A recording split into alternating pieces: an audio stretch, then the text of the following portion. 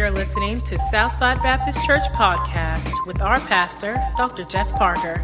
For more audio content, please refer to our website at ssbaptistchurch.com. Lord Jesus, we love you so much. It's all about you. Your love is fierce, strong. It's a love that reaches down in the sin of our life. And it makes something very precious because of your grace and because of your mercy. And Lord, there's not a one of us in this room that could stand before you in our own righteousness. It's nothing but filthy rags. And so, Lord, we give you all the glory, for you alone are worthy.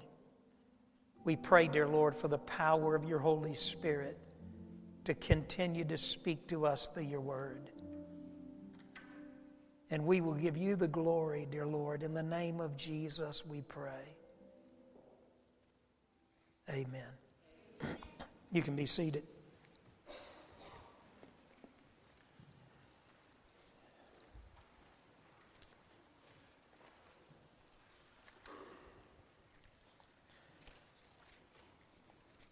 There have been times here lately where our worship has been of the degree that when I come up here to preach, it becomes then a struggle for me.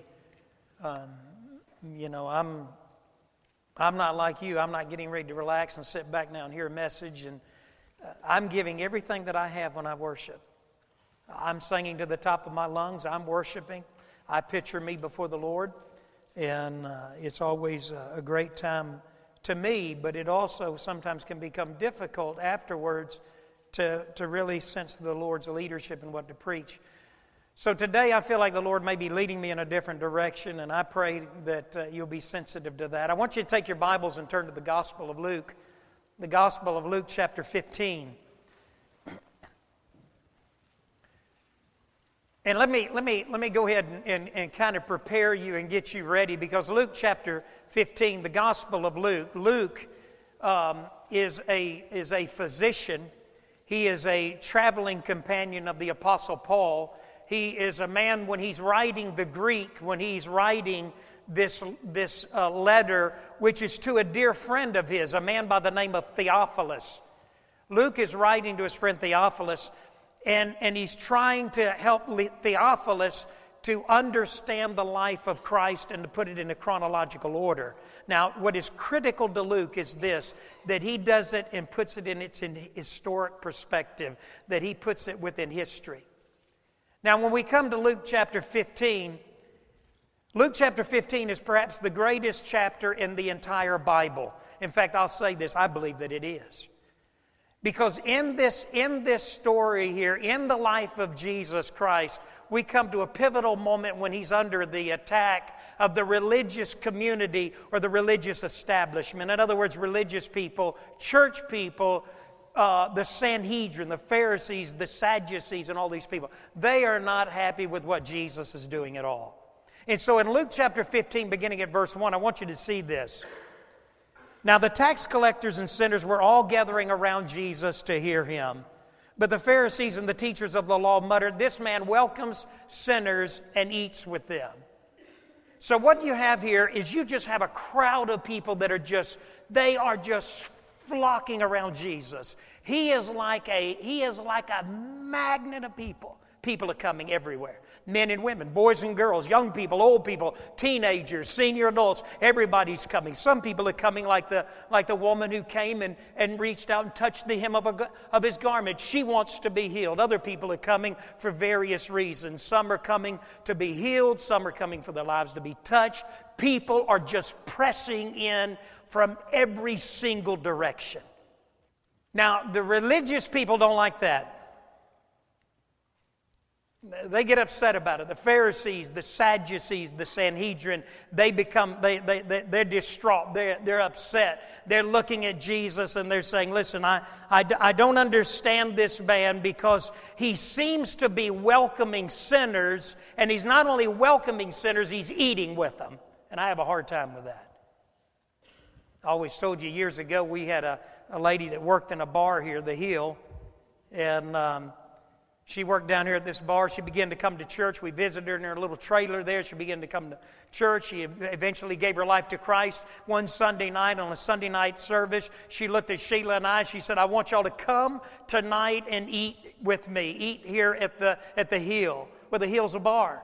She said, I want you to come to the Hill, and I want you to eat. I want you to meet my boss. I want you to meet some of those other people. We went down there that night. Emily went with us. Sheila and I and Emily went. We walked into this bar, and sitting in the middle of that bar was a table set with place settings, and I think with a flower on it in the middle of the bar.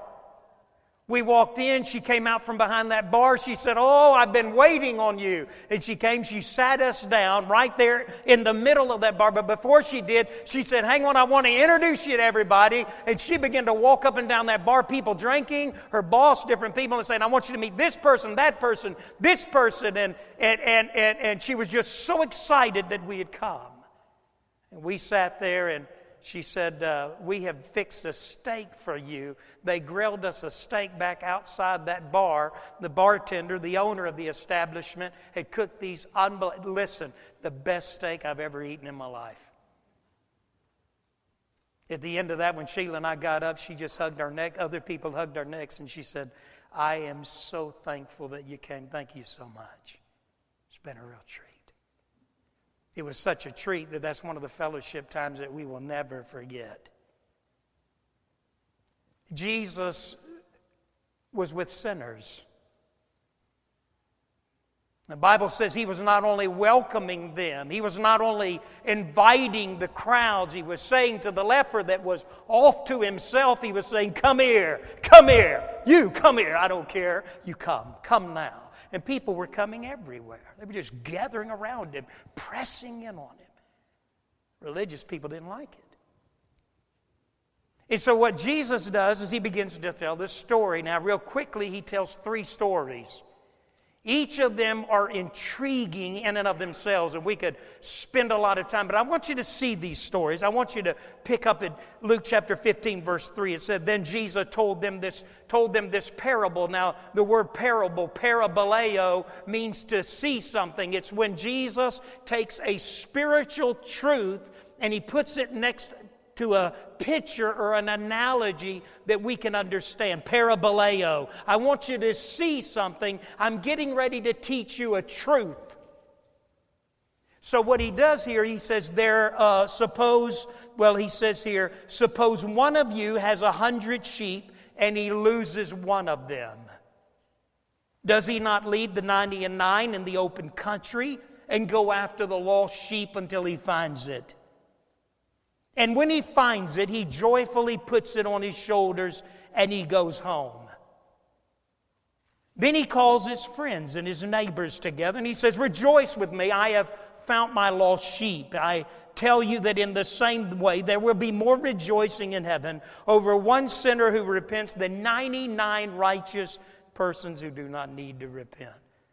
Jesus tells these people a story that every one of them understood. You see, what would happen is a lot of times in a community, the shepherds would kind of join together. They would put all their flocks together, and they would go out and they would graze them on the hillsides, and often they would spend the night and they would stay with their sheep, and eventually they would come that moment when they would bring their sheep back in, and they would do it. It was almost like a community event. And so what would happen is that people would gather and they would get excited because the shepherds, the men were coming back and they were bringing this conglomerate or this group of sheep, all different flocks coming together, and they were all coming back into the community. And so everyone was waiting and people were waiting. Wives were looking for their husbands. They were looking for maybe their son, their older son, and they were looking for their shepherds, those that were a part of their family. And as they began to come in, women were running, they were greeting their husbands, they were gathering around the flocks. It was a celebrative time. It was an exciting time. But there would be that one wife, she would look and she would notice her husband's not there. Where is he? Where is he? And the other shepherds would say, well, he's still out there. There's a sheep that is missing.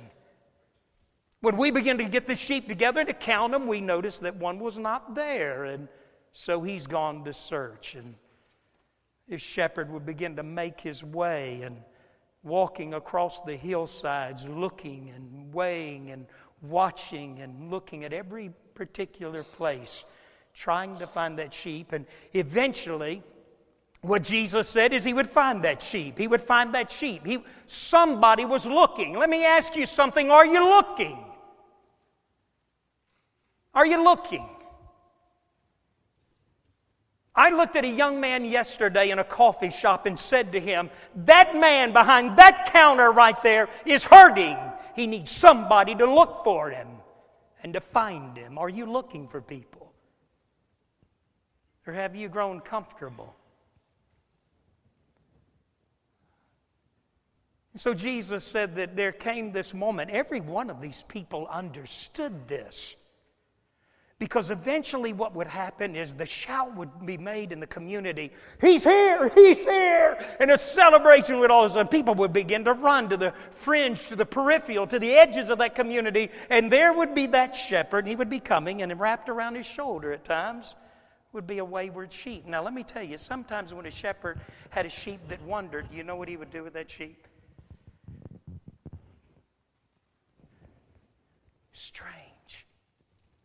Sometimes when a shepherd that had a sheep that had just habitually wandered off, he would finally take that lamb and caressingly, lovingly, he would take the leg of that sheep and he would snap it. That sheep would wail out, whoa, and begin to cry out, and the shepherd would then take that sheep's leg and he would make a splint and he would wrap it up. And then he would take that sheep and he would lay it across his shoulder, and everywhere he went, that sheep was with him. Paul said, brethren, if a man is overtaken in a fault, ye, which are spiritual, restore such a one. The word restore there in the Greek is the word to set a broken bone. Restore such a one in the spirit of meekness, considering thyself, lest thou also be tempted. Are you looking today for anybody? Are you searching? Sunday school teachers, are you looking for the members that haven't been there for a while? Staff, are you looking for lost people? Staff, are you looking for people that haven't been here in a while? Are we looking? The shepherd would come and there would be that sheep. That sheep might have a splint leg because that shepherd may have finally done that. You see, A.W. Tozer said it well, I doubt God will use a man greatly until he breaks him deeply. Some of you, God's going to break you to get your attention. That's what he's doing. And so all of a sudden the shout goes out. Here's the shepherd, and he's coming in with that sheep wrapped around him. Now the people, they're not litter. Listen, they're not running back into the pasture, into the enclosure, celebrating over the 90 and 9. A strange thing has happened here. They're not even thinking about the 90 and 9. They're all excited that the one has been found and is coming back. And it's a celebration. You see, Jesus loved the Pharisees. Oh, he loved them. And you know what he was saying to the Pharisees? Why don't you come rejoice with me? This is what the kingdom is really all about. This is why God chose the nation of Israel. He didn't choose them to be a covenant people, isolated to themselves and sit around and gloat over their position. He told them they're to be a nation of priests that will go out into the world and invite the whole world to come to him. So they're celebrating. Jesus then says there's another story. Look with me.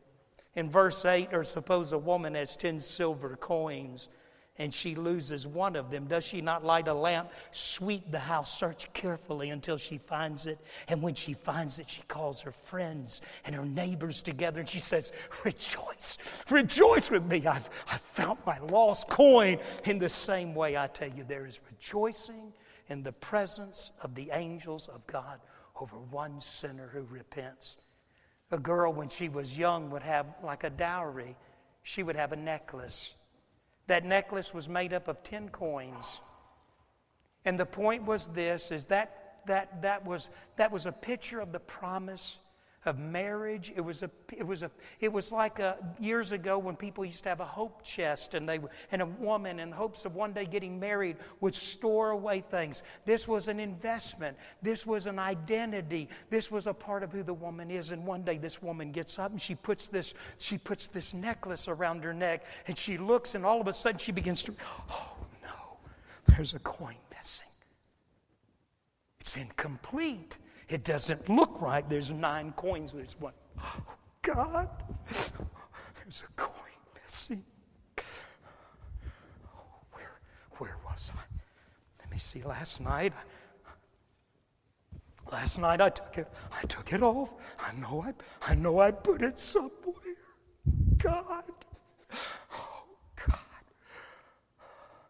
Get the broom. She starts getting the broom. She's sweeping every little crevice, every little spot. She's down on her hands and knees. Oh, God, where is my coin? I look ridiculous to you. Some of you never do this to lost people, and they're all around you. You never mention the name of Jesus. He longs for some of us to be down on our hands and knees. Oh, God, where is he? Where is she? If it were your son or your daughter, your husband, your wife, I bet you would care.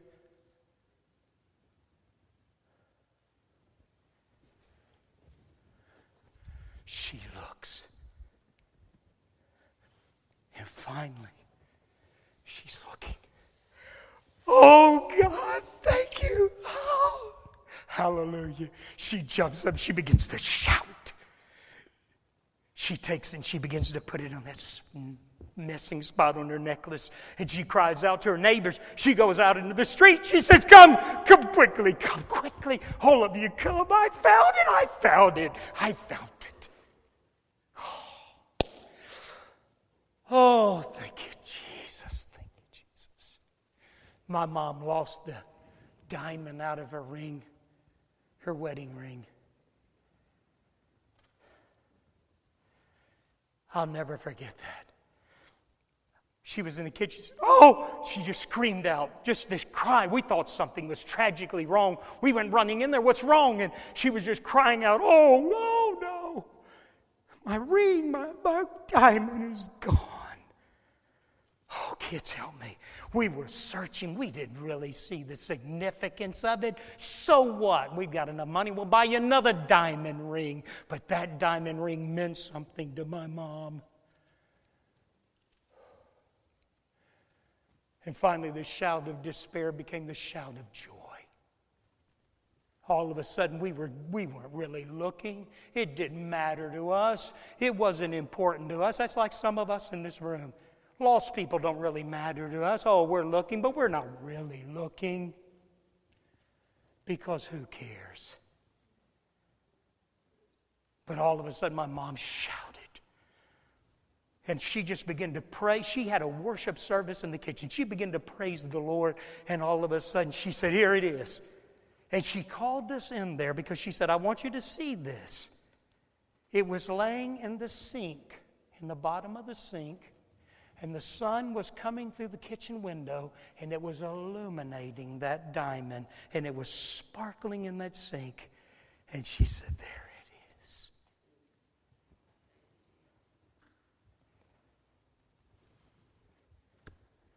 Then he comes to verse 11. There was a man who had 2 sons. The younger one said to his father, Father, give me my share of the estate.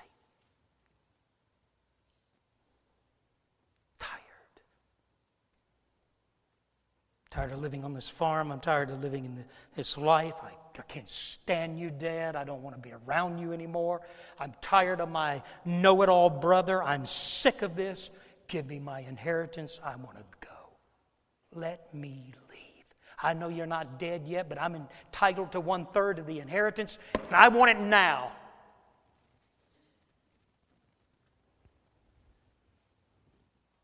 So the father divided his property between them. Verse 13, not long after that, the younger son got together all that he had. He set off for a distant country, and There he squandered his wealth in wild living. After he'd spent everything, there was a severe famine in that whole country, and he began to be in need. So he went and he hired himself out to a citizen of that country, who sent him into the fields to feed pigs. He longed to fill his stomach with the pods the pigs were eating, but no one gave him anything. When he came to his senses, he said, "How many of my father's hired servants, men, have food to spare, and here I am starving to death? I know what I'll do. I'll set out. I'll go back to my father, and I'll say to my father, Father, I've sinned against you. I know that now. I have sinned against heaven, and I've sinned against you, and I'm no longer, Father, I'm no longer worthy to be called your son, but make me like one of your hired men. If I could just be a servant in the household." So he practiced that speech, and he fine-tuned it, and he got it ready. And in verse 20, Jesus said, he got up and he went to his father. But while he was still a long way off, the father saw him.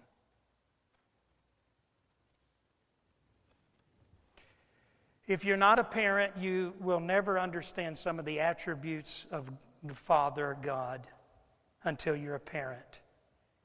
If you are someone here that is parented a rebellious child, then you will understand almost the most deepest parts of the compassion and the heart of God.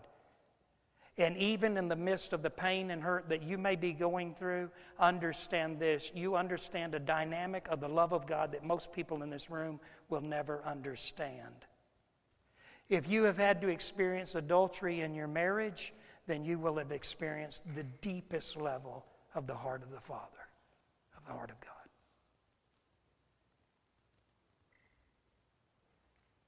Jesus is telling this story to the Pharisees. And what he's doing, he's saying to the Pharisees, I need you to help me search for people, and I need you to join with me here. Jesus now is talking about the Father, because that's really what it's about. Son came, sat down, told his father, said, Dad, I'm tired of this. According to the Jewish law, you owe me a third of the inheritance. I know you're not dead yet, but I want my cut of it because I'm ready to go and I'm ready to get out of this situation. He takes a third of the estate. The father accrues a third of the marketed value of the estate. He takes 1/3 of the estate. He gives it to the youngest son. The scripture seems to say as if he did it willingly. The son then begins to liquidate the assets. He puts it in a form that he can take, and he packs his stuff up, and he is gone. He is out of there. I don't even think he bothered to look back. Let me tell you the scene, though, from the porch.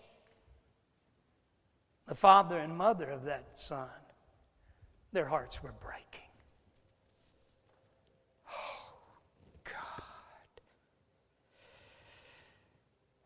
Any parent that's ever been here knows exactly what I'm talking about. Oh, God.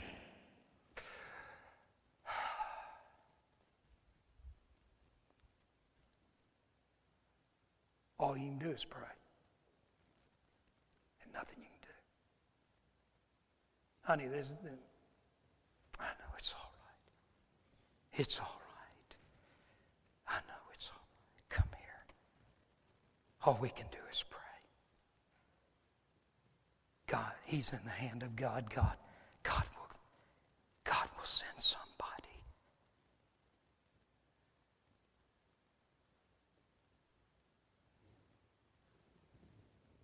Days, weeks, months, year, 2 years.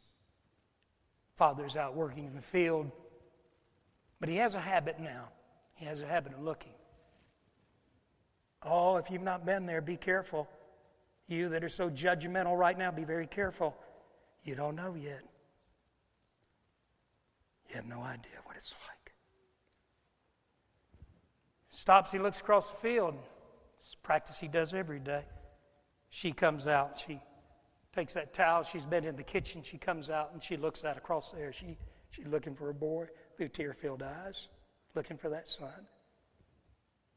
Oh, God, bring him. God, bring him home. Bring him home. Finally, one day, Father's out. He stops like he always does, and he looks. He sees a figure coming across the horizon. He looks for a moment. Smile kind of begins to turn up the corner of his mouth. He notices that walk is different. I know the walk of Ledge and Jeffrey. I know the walk of Amy and Emily. I know my kids. I can see them from a distance. I know their cry. I know when they're hurting. I know when they're happy. I can read in their voice. I know everything there is to know about my kids. I know them so intimately, so personally. He knew his son. He looks and all of a sudden he sees that walk. That walk is...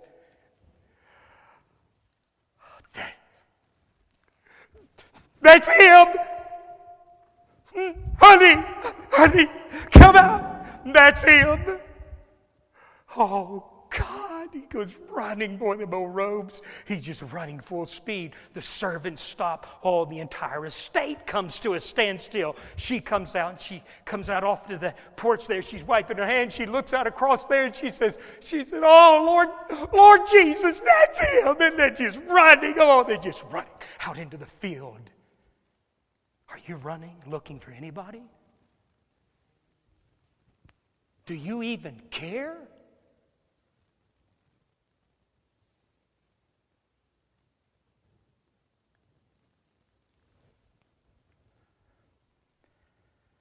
Son has rehearsed. He's rehearsed every part of it.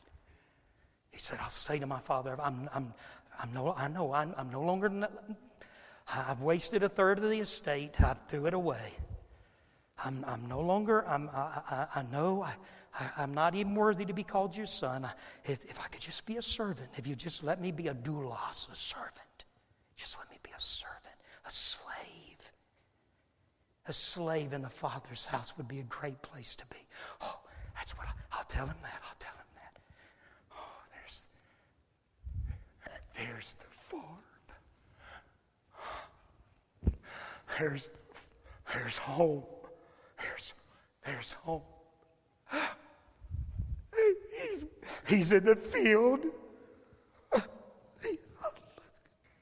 I'm so filthy and dirty.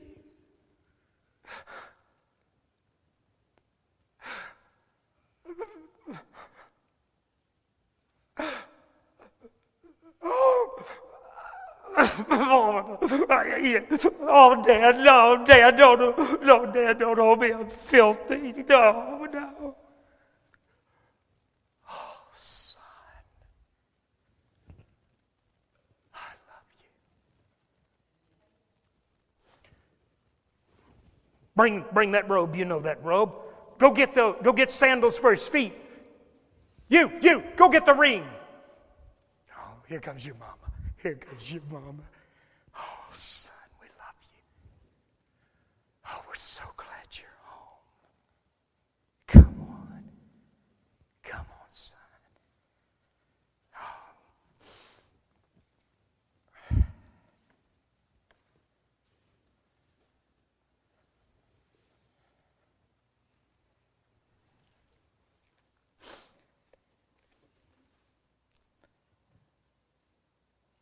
But while he was still a long way off, his father saw him, was filled with compassion for him. He ran to his son. He threw his arms around him and he kissed him. The son said to him, Father, I have sinned against heaven and against you. I'm no longer worthy to be called your son. But the father said to his servant, quick, bring the best robe, put it on him, put a ring on his finger, sandals on his feet, bring the fattened calf and kill it. Let's have a feast and celebrate, for this son of mine was dead and he's alive again. He was lost. He's been found. So they began to celebrate. But the older son was in the field. And when he came near the house, he heard music and dancing. So he called one of the servants and asked him what was going on. Your brother has come home.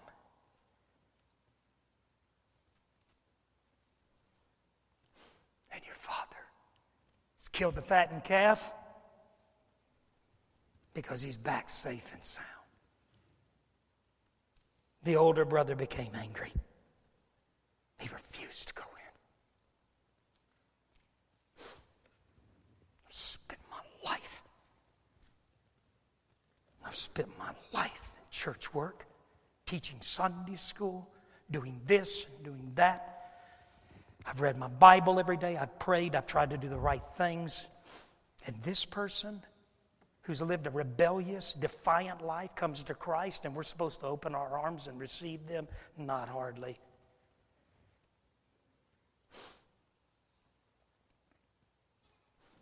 So his father went out and he pleaded with him. But he answered his father, look, all these years I've been slaving for you. I've never disobeyed your orders, yet you never gave me a young goat so that I could celebrate with my friends. But when this when this son of yours, notice the language there, it's not his brother, but when this son of yours who has squandered your property with prostitutes comes home, you kill the fattened calf for him. It's not fair. Oh, son. You're always with me. You don't think Jesus loved the Pharisees? You dog-ear that page and circle it. He loved them dearly. He's talking to the Pharisees. He said, you are always with me. And look at those next words. Everything I have is yours. You know what he said, son? It's all yours. The entire estate. Everything's yours. You can do with it what you want, son. But we had to celebrate and be glad because this brother of yours was dead and is alive again. He was lost and now he's found. I've told this story a lot of times, but you bear with it one more time. Years ago, Sheila and I were in Orlando, Florida. Kids were small. Jeffrey was about 3. About Ethan's age. Ethan is 3 years old today. He was about Ethan's age. Sheila had said, I'll take care of the girls, you take care of the boys. So I had Ledge and Jeffrey. I was outside this massive Walmart out in the parking lot where they had set tables up all up and down, and it was a Saturday morning, and this Walmart was packed with people. There were people everywhere. You couldn't hardly find a place to park because they were having a big clearance sale, and everybody was there. This was before supercenters. Sheila said, I got the girls, you got the boys. So men, you know what we do sometimes? They had sporting equipment. They had all kinds of outdoor stuff. I was out there. I was looking around. When all of a sudden I turned and there's Ledge, but there's no Jeffrey. I said, Ledge, where's your brother Jeffrey? 3 years old. Jeffrey's 3. He's Ethan's age. Where's your brother Jeffrey? I don't know. He was just here. Every parent who's lost a child understands this. For a moment, you're trying to maintain your composure. You say, Ledge, well, son, where is he? And you start looking around. You start looking around up under the tables, and all of a sudden, as every seconds are dragging by, as every second is ticking off the clock, you're becoming more desperate. Your voice is becoming more concerned. All of a sudden, you say, you begin to say, Jeffrey, hey, Jeffrey, come here, son. Jeffrey, come here, son. Son, Jeffrey, and then it becomes more frantic. Jeffrey. And all of a sudden, in a moment on a Saturday morning in a Walmart parking lot, I shut it down. I shut down the parking lot. I stopped all the cars. There was a 3-year-old loose now. Stop your vehicles. There's a child lost here. And all of a sudden, the workers, people were not shopping anymore. People were not concerned about what they were trying to buy. They were broken out of their frivolous little lifestyles of trivia pursuit. And all of a sudden, it didn't matter about that rod and reel that man was looking at. He saw a desperate dad, and this dad was looking for his son. Are you looking for anybody lately? You looking for somebody else's son, somebody else's daughter? You looking for somebody else's husband, somebody else's wife? Has somebody gone through a tragedy? Where are they today? Staff, do we care about the lost? Deacons, do we care about the lost? Sunday school teacher? Some of you willing to interrupt your life for anybody but yourself? All of a sudden, in desperation, I was screaming to the top of my lungs and I was crying, Jeffrey. His name, Jeffrey. I had stopped all shopping. I had stopped the entire parking lot. At that moment, I went into this store on a Saturday morning at Walmart, shut down the cash registers, shut down all commerce by screaming to the top of my lungs the name Jeffrey, saying, my 3-year-old boy is missing. Have you seen him? And all of a sudden, Sheila is coming up the aisle. She hears me screaming, and she's saying, I've got him.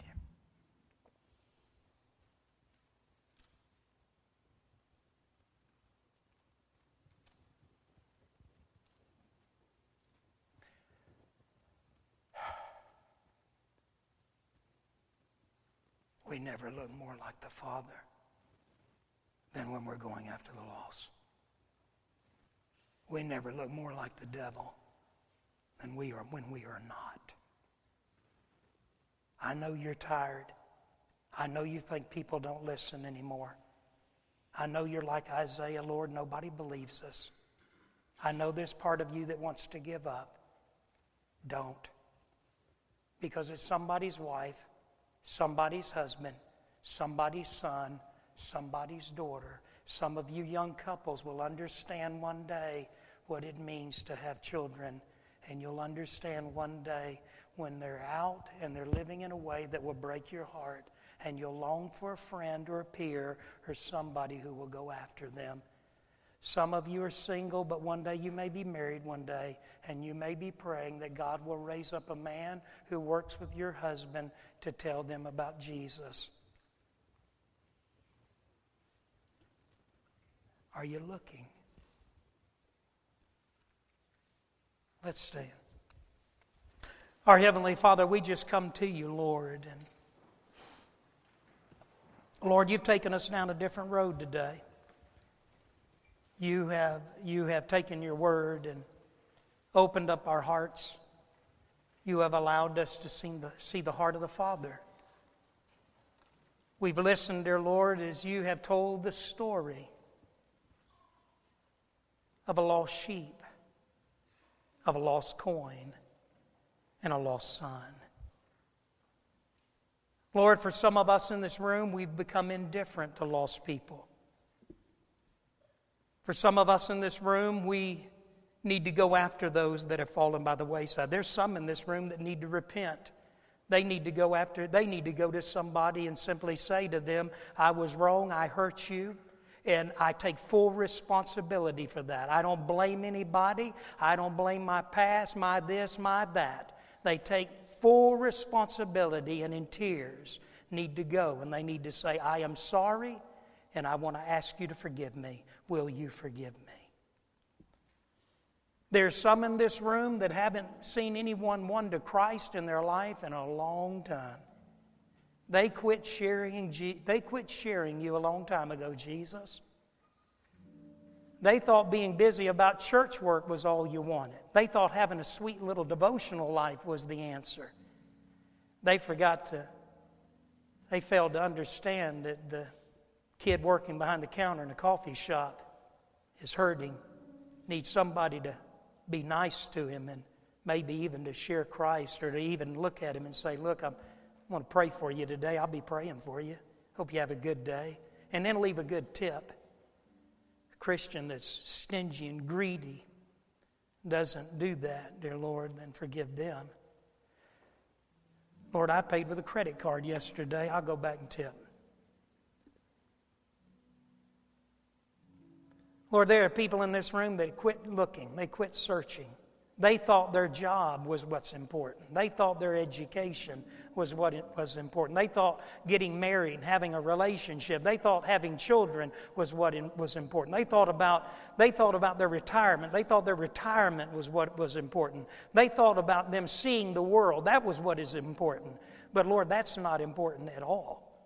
What is important is for us to be about the kingdom's work, searching for lost people. His community's full of them. So God, would you prick our heart today? Would you help us to see a hurting world around us?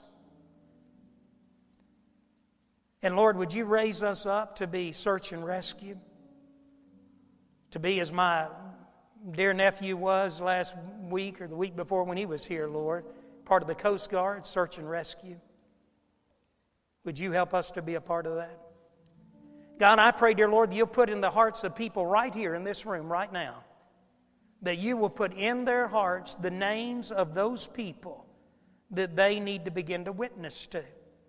I pray for people that are working jobs that they will realize that that job is their platform to expand the boundaries of your kingdom, that they get an education, that they get married, that they have children, that they have grandchildren, that they get this home, that home, that they do this, they do that for one reason, and that is to see how they can use that to advance the kingdom of God.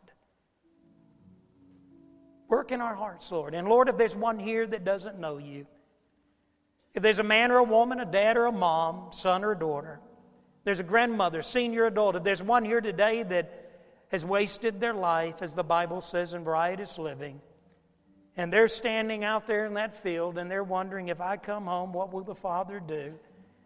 Well, I can tell you what He'll do. Every one of you look this way. I'll tell you what He'll do. He will run to meet you.